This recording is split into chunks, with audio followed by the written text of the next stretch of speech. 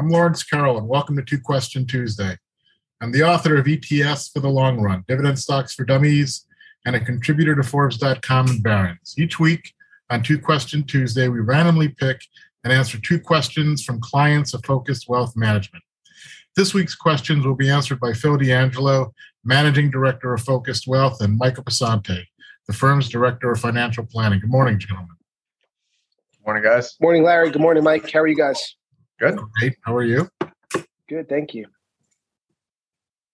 Well, as you can see, Phil is in Italy again this week, and he's going to continue to act as our international correspondent and tell us what's going on in Europe. Well, what's going on in Europe is very exciting. The euro hit $1 early this morning. For the first time in 20 years, the exchange rate between the euro and the US dollar has reached parity, meaning the two currencies are worth the same. It's now down about 12% since the start of the year. So, Phil, here's the question. What is the euro? Why is the euro reaching parity with the US dollar? What does this say about the European and global economy? And should we be concerned? So in terms of a concern for us, no, I would not be concerned. In terms of why did it reach parity? I mean, first of all, it's the energy story, and the energy story directly related to inflation. So, you know, as much slack as we've given the U.S. Federal Reserve here for raising rates so much, in Europe, they haven't really had those policy accommodations. They weren't able to do that. So they kind of had to back off.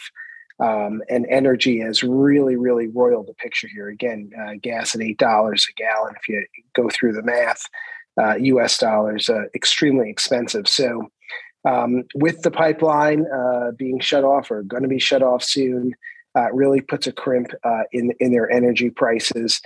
Don't forget, we raised rates very promptly, very quickly.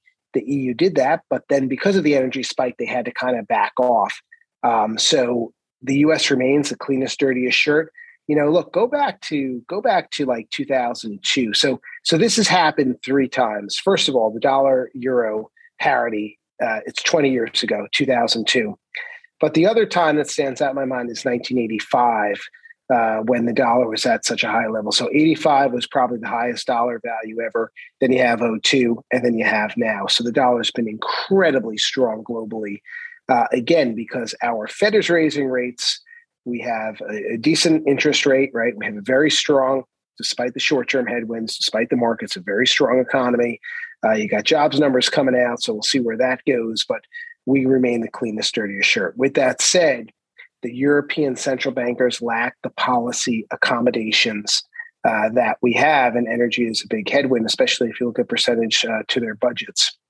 You also have some weak nations, such as the one I'm in, Italy, with 150% deficit to GDP, large amount. Now, take a look at the EU and take a look at some of the stronger nations, particularly Germany, large exports. That should help in this environment, having a weaker currency. If I'm an executive, you know, throughout the world, and I can buy again, all things equal, not talking about Boeing specifics or Airbus specifics, but all things equal, if I have to buy a jet, now that the euro's at par, you're going to buy an Airbus, you're going to buy a Boeing for your dollar, you'll buy what gets most. So, you know, long term, maybe this will help the exporting countries of Europe. But the importing, is going to be a little bit tough. And I think that the Eurozone has definitely some demographic challenges and some energy challenges. And because they can't raise rates as quick as us, that's what's going on. Is there value being created?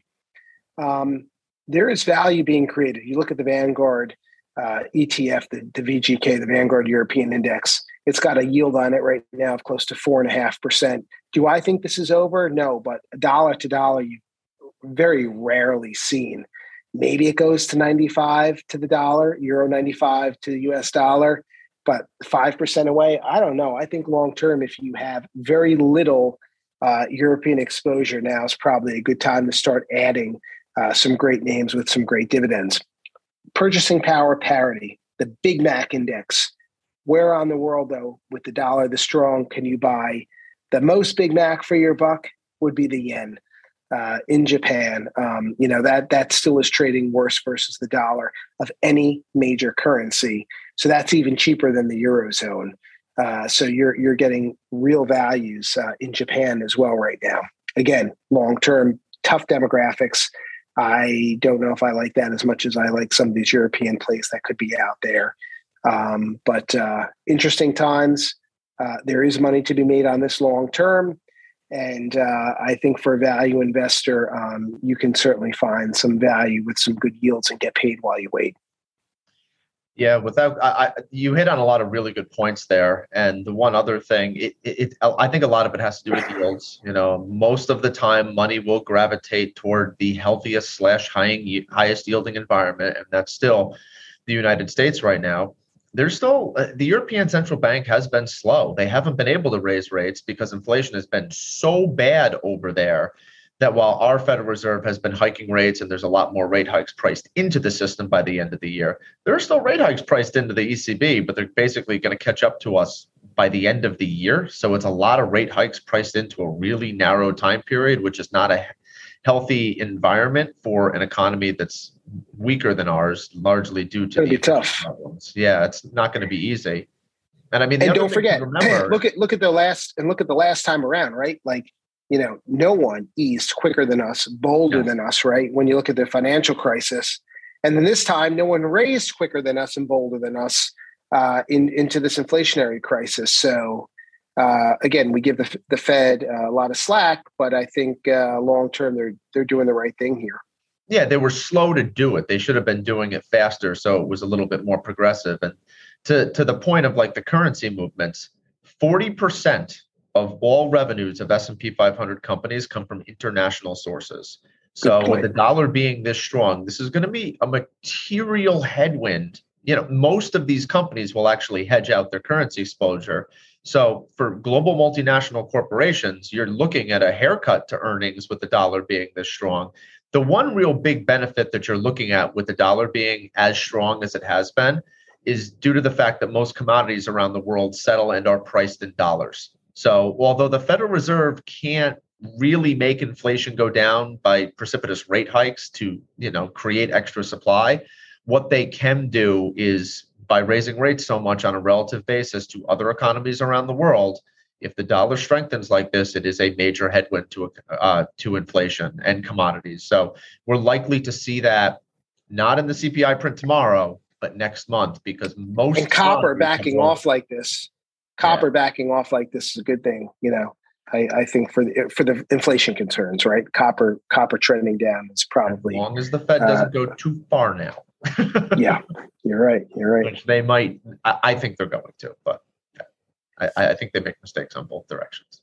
Okay, well, since you've moved from Europe to the U.S. and you're talking about interest rates, we can let me ask you, what's going on in the housing market? The housing market's materially slowing. Well, I mean, it's cooling. I don't believe that we're going to see a substantial rollover in housing prices, but you're seeing the number of deals falling through increasing, ticking up a little bit. And you're also, Redfin publishes this data on a monthly basis.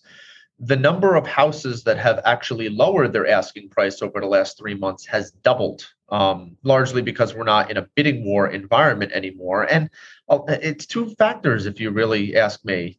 It's not necessarily the fact that demand has slowed, because I think that underlying demand is still there. It's largely due to a couple of weeks ago, the average rate on a 30-year loan throughout the course of the United States was over 6%. It's backed off a little bit now, and it's in the low to mid fives as of right now, as interest rates have begun to come back down. So you're seeing some volatility there ebb. And when you consider that mortgage rates have largely doubled this year, the purchasing power of a lot of these individuals who are able to take out 30-year loans, you're paying more on a monthly basis. So you can't continuously offer above the asking price in order to secure a house. And I mean, secondarily, we've talked about how this has been, just in stocks and bonds, the biggest destruction of wealth in a short period of time ever from all-time highs. From a market cap perspective, when you take into consideration cryptocurrencies, it's even greater. So people don't have the down payments that they did 6 to 9 months ago, or all cash offers 6 to 9 months ago either. So that's slowing housing. And I mean, in addition to that, there are obviously people are talking about housing slowing down. So it's a bit of a psychological thing when people are. Hey, look, the cancellation rate, right? Contracts are being canceled at the quickest rate now since the start of the pandemic. I think that's a pretty amazing statistic. The share of sale agreements on existing homes, the cancellation rate in June was under 15% of all homes that were under contract. That's creeping up. That's a data point to watch. As people hear about these data points, they're not going to run off the sidelines. They're just going to sit back and wait a little bit from a psychological perspective. So, I mean a year ago, that was like 10%. So you're talking about, 50% increase in cancellation rates of contracts. That's about normal. But I mean, remember too, housing makes up about 42% of the CPI. So this is the one area of inflation that the Fed can slow by raising interest rates is housing. So it seems like they've done the job there, and housing has started to slow. It's going to slow inflation as well, but that's going to take more time to filter into the system because that is a recent phenomenon. Okay, guys, that was great. That was really informative. And if you'd like to submit a question, send it to our email address, which is question@twoquestiontuesday.com. And we will be back next week. Thanks, everybody. Take care, guys. Thank you. Stay well.